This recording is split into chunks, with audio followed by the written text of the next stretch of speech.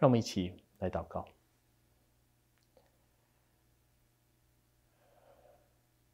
我们天上的父神，我们感谢你，我们赞美你，感谢你带领我们在主日的清晨，我们众弟兄姐妹能够一起来到你的面前敬拜你。虽然我们是处在不同的地方，但是当我们的心在主里连接的时候，主啊，我们在你面前是合一的一群。主啊，我们在你面前的敬拜，在你面前的祷告，并蒙你的悦纳。我们感谢你，感谢天父，在这疫情当中，主，虽然我们看到周围的环境有各样的险恶，我们众人相信心中也有担心恐慌的地方。主啊，但是当我们来到你面前的时候，求你的圣灵在我们当中运行，求你圣灵带给我们从你而来那属天的平安，使我们心里得着盼望，让我们看见主，你是那位创始成终，你是那位掌管万有的真神。主，让我们今天无论正在面对怎么样的难处或有碰到怎么样的困境，让我们都愿意凭信心的眼睛，主，来仰望你。主啊，你那大能的双手就在我们的周遭动工，就在我们生命里面运行成就。主啊，你自己那在我们生命当中最美好的旨意，带领我们更多经历你的同在，带领我们常常的与你亲近，使我们的生命真正能够活出主你所定义要赐下那各样的丰盛。我们谢谢你，把我们今天崇拜的时间恭敬仰望在主你的手中。愿你的名在我们当中被高举，愿你的话语被释放，能够深入到我们每个人的心中，来更新改变我们的生命。我们感谢你，我们这样子在你面前恭敬的仰望祷告祈求，那是奉靠主耶稣基督宝贵得胜的尊名。阿们。今天诵读的经文来自于加拉太书5章26到6章第5节。我们若靠圣灵得生，就当靠圣灵行事，不要贪图虚名，彼此惹气，互相嫉妒。弟兄们，若有人偶尔被过犯所胜，你们属灵的人就当用温柔的心把他挽回过来，又当自己小心，免得恐怕也被引诱。你们个人的重担要互相担当，如此就完全了基督的律法。人若无有，自己还以为有，就是自欺了。个人应当查验自己的行为，这样他所夸的就专在自己，不在别人了。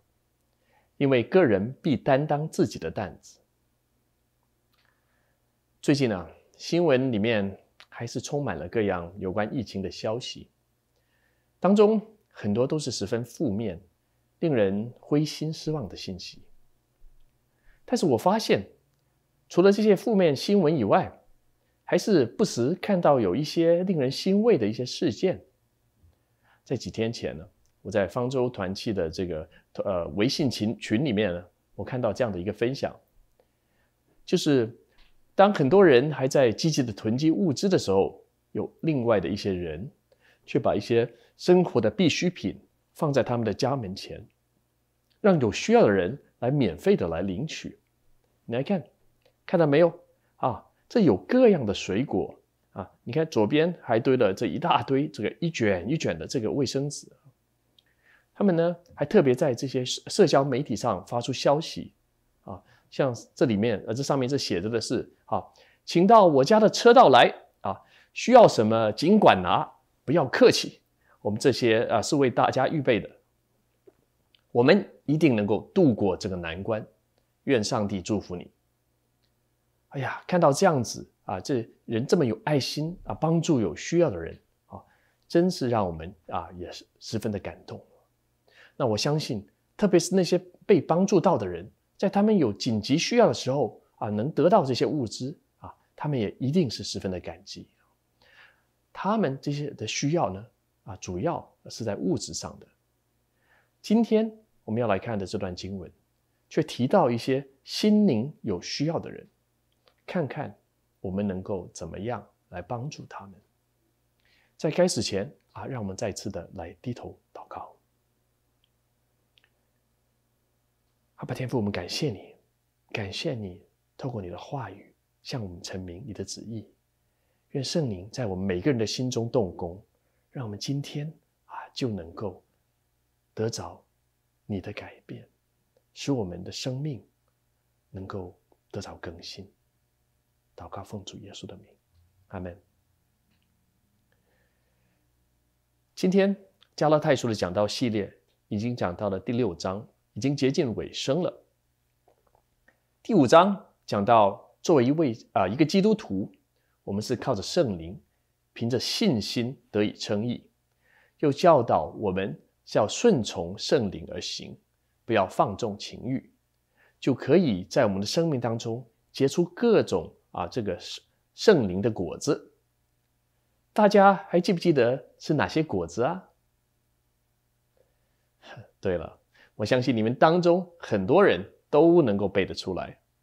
就是仁爱、喜乐、和平、忍耐、恩慈、良善、信实。结出这些圣灵果子的人，是真正拥有一个成熟的属灵生命的人。那保罗在25节更告诉我们，我们若是靠圣灵得生，就当靠圣灵行事。一个属灵成熟的人，当然一定是靠圣灵而生的。然而他要怎么样子来靠圣灵行事呢？保罗就用生活当中最常见的一件事基督徒之间的这个彼此的关系作为一个例子向我们显明。在一开始的这段经文里，他特别的关注于这个互相担当重担的这个观念。服侍的对象是一群心灵有需要的这些弟兄们，而他们心灵里有需要，是因为他们在某件事上得罪了神。作为一个基督徒，我们要如何的互相担当，特别是挽回这些犯错的弟兄呢？第5章26节告诉我们，在我们开始彼此担当之前，我们要有正确的心态，不然根本没有办法互相担当。第26节讲，不要贪图虚名，彼此惹气，互相嫉妒。所以互相担当的前提是不要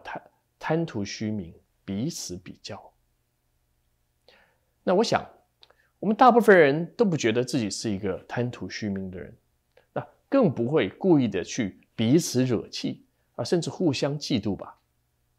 我们来看一段经文，来帮助我们更加了解保罗的意思。在腓立比书2章3节，保罗说到，这圣经讲到凡事不可结党，不可贪图虚浮的荣耀，只要存心谦卑，个人看别人比自己强。不可结党，我们先放在一边这里讲到贪图虚名，原来指的是贪图虚浮的荣耀。为什么荣耀被称作虚浮的呢？因为这指的是我们自己的荣耀。那我们想要活出基督的生命让神得着荣耀，那是好的，是神所喜悦的。但是如果我们想要自己得着荣耀，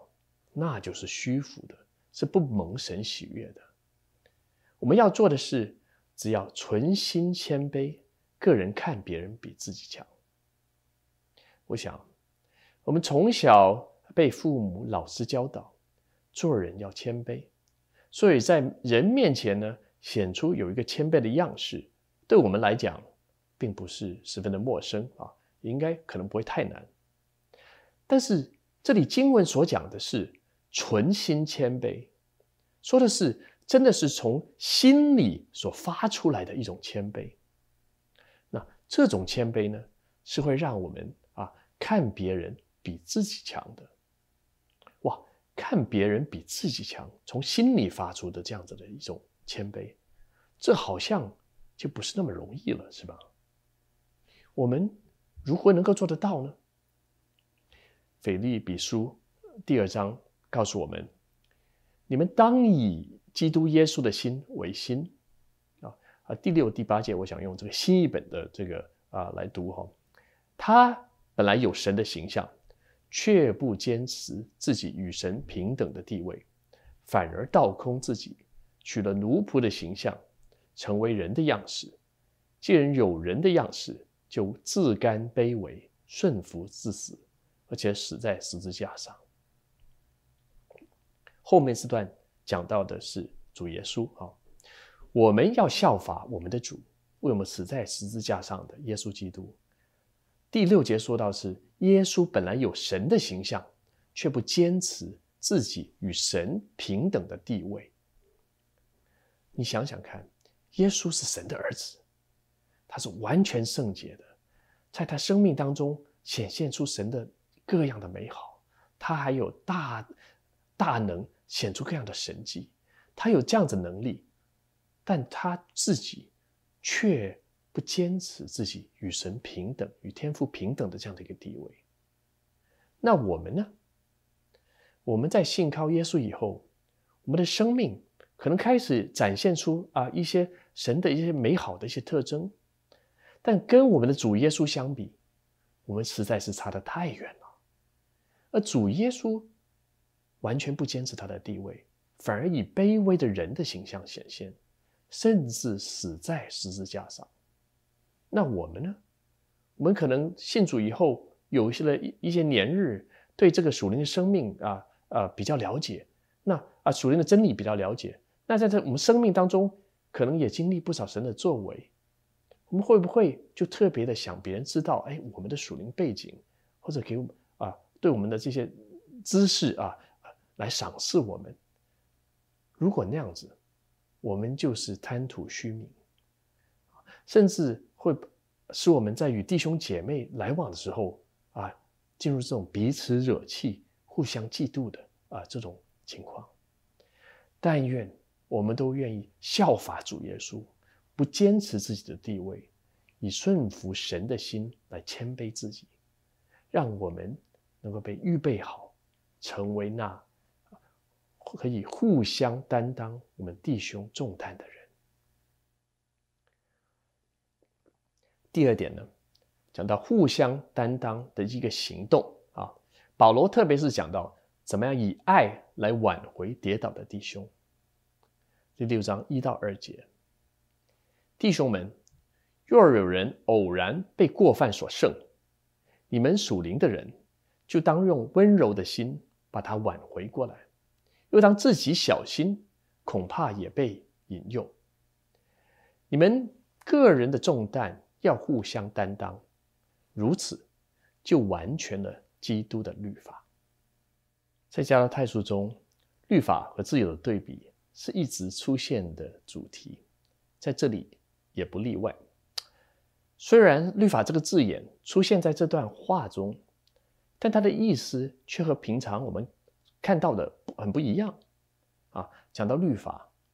大部分指的是各样的规章条例对人的一些限制，而这里讲到的基督的律法却指的是相反的事情。基督的律法是指向主耶稣所提出律法的总纲，也就是他用自己的生命来显明的尽心尽性尽意尽力爱主你的神和爱人如己这样子的教导，完全了基督的律法，就是说在生命当中真正做到这2点。这段经文提醒我们的是，我们不要用律法的眼光自己去做法官，去定那些在软弱当中犯错的弟兄姐妹的罪，而是我们要行使我们在基督里面得到的自由，用爱去把他们从过犯当中挽回过来。第2节，经文把这些人描述为背负重担的人。是的，我们可以想象，当一个人犯错而被发现，他的心中一定是十分难受的就算因为他因为这个面子的问题或者一些别的什么原因，不愿意去承认他的错，在他的心中一定也还是会感受得到他的错误影响了他跟这些弟兄姐妹们的这个关系，甚至破坏了他跟神的关系。他可能心里觉得羞愧不敢或者不想去接触别的一些弟兄姐妹，他也可能觉得很对不起神，不配再去面对神。处在这样的一个光景当中，他的心中一定感到很孤独和沮丧而这样子的一个心态，如果很长段时间不去处理的话可能导致他对他自己的信仰产生失望反感他甚至有可能会自暴自弃完全的丢掉离开了他这个信仰不参加任何的这教会团契的活动让他跌倒的就更加的严重。对于这些跌倒的心中背负重担的弟兄姐妹，我们不应该以审判的方式这样的态度来去定他们的罪。如果我们那样子做，他们很可能很快就会从我们的教会当中消失了。相反的，我们应该凭着爱心，特别用温柔的言语、温柔的方式去劝勉、引导、鼓励他们离开他们错误的行为，向神悔改。而当我们这样做的时候，是要付上代价的。需要付上哪些代价呢？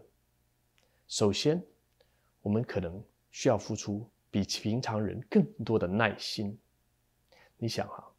一个在过犯当中跌倒的人，他真的不一定愿意在第一时间就与我们接触。我们可能是需要很耐心的一次一次的持续的努力去跟他们联络才能够争取到可以挽回他的这样的一个机会而在这个过程当中呢，对方可能也会发出一些这个很负面、消极的甚至是很抵触性的这样子的一些行为，这样的一些回应我们需要付出更多的耐心，不轻易放弃，持续努力的把他带回到神的面前。同时呢，我们也需要付上时间的代价把一个人挽回，可能不是一次简短的见面就可以达成的就算他很快的愿意悔改，也需要继续的多次的跟他来跟进，让确定他们真的从之前的过犯当中走了出来。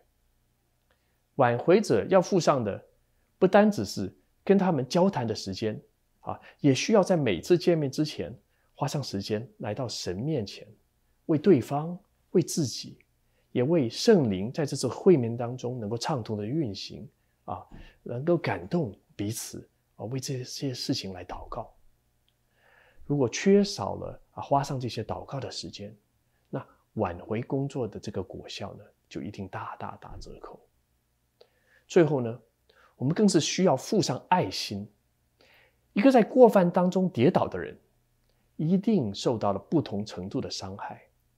我们只有放下了论断的心，然后凭着耶稣基督的爱，真心的去关怀他，才能够打动他的心。透过我们付出爱的行动，让对方看到神仍然是爱他的，而在神的爱中，他可以回转，他是有盼望的。当他愿意在神面前悔改，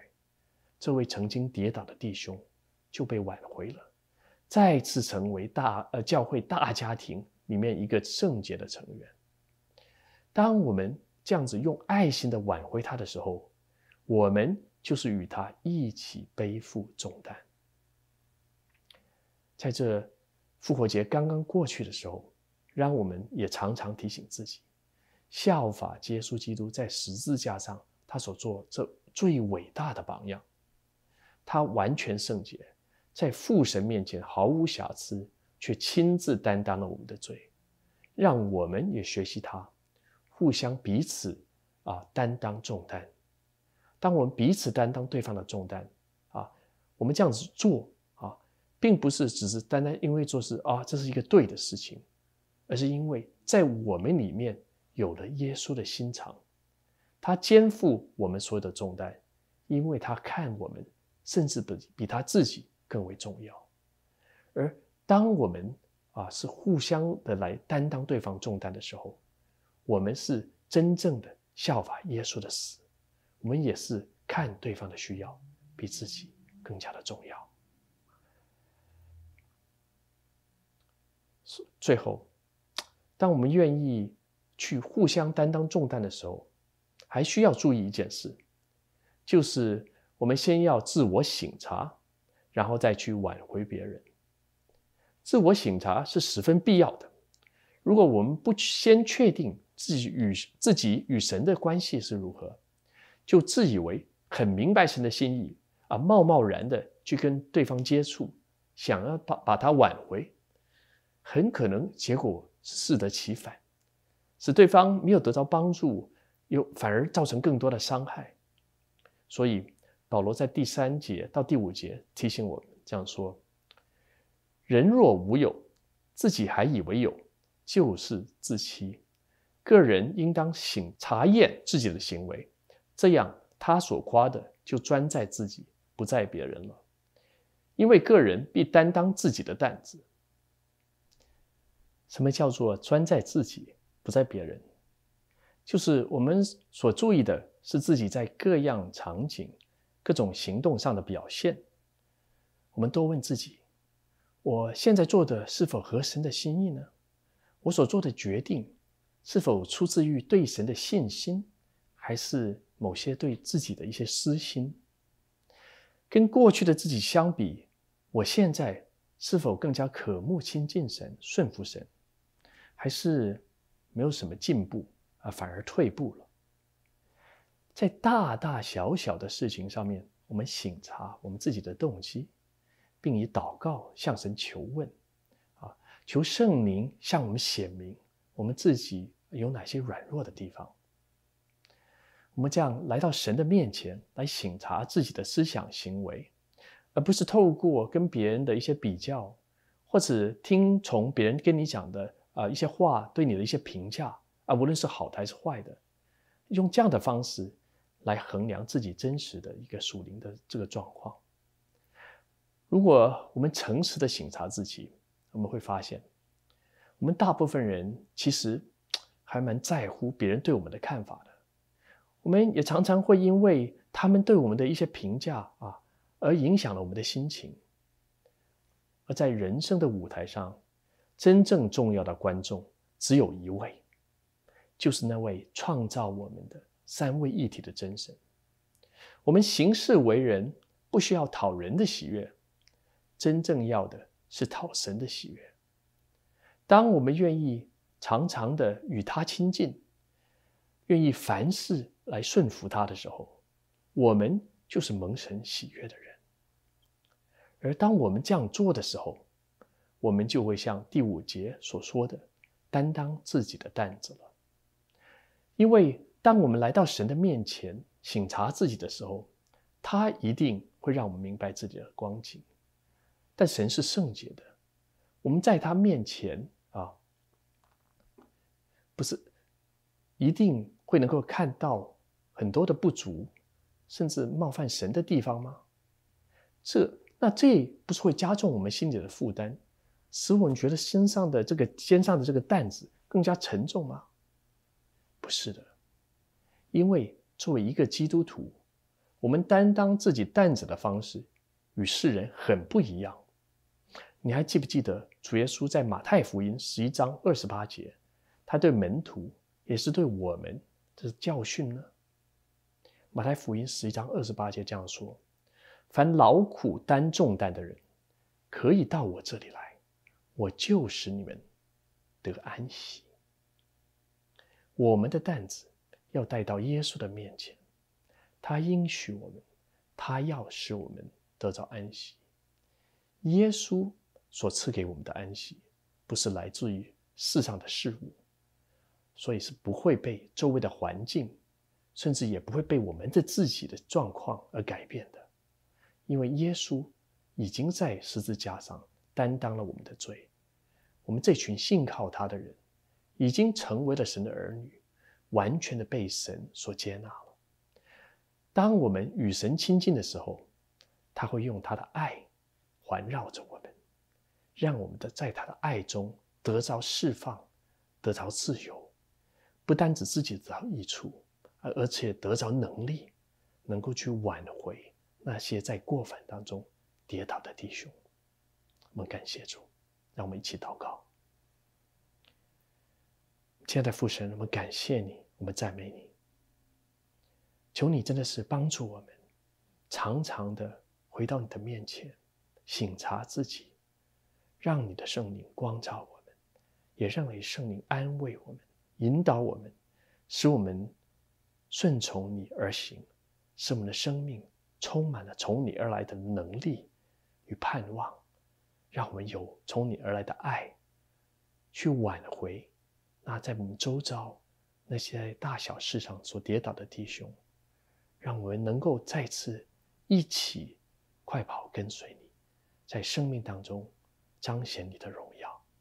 感谢天父，祷告奉靠主耶稣基督宝贵得胜的尊名，阿们。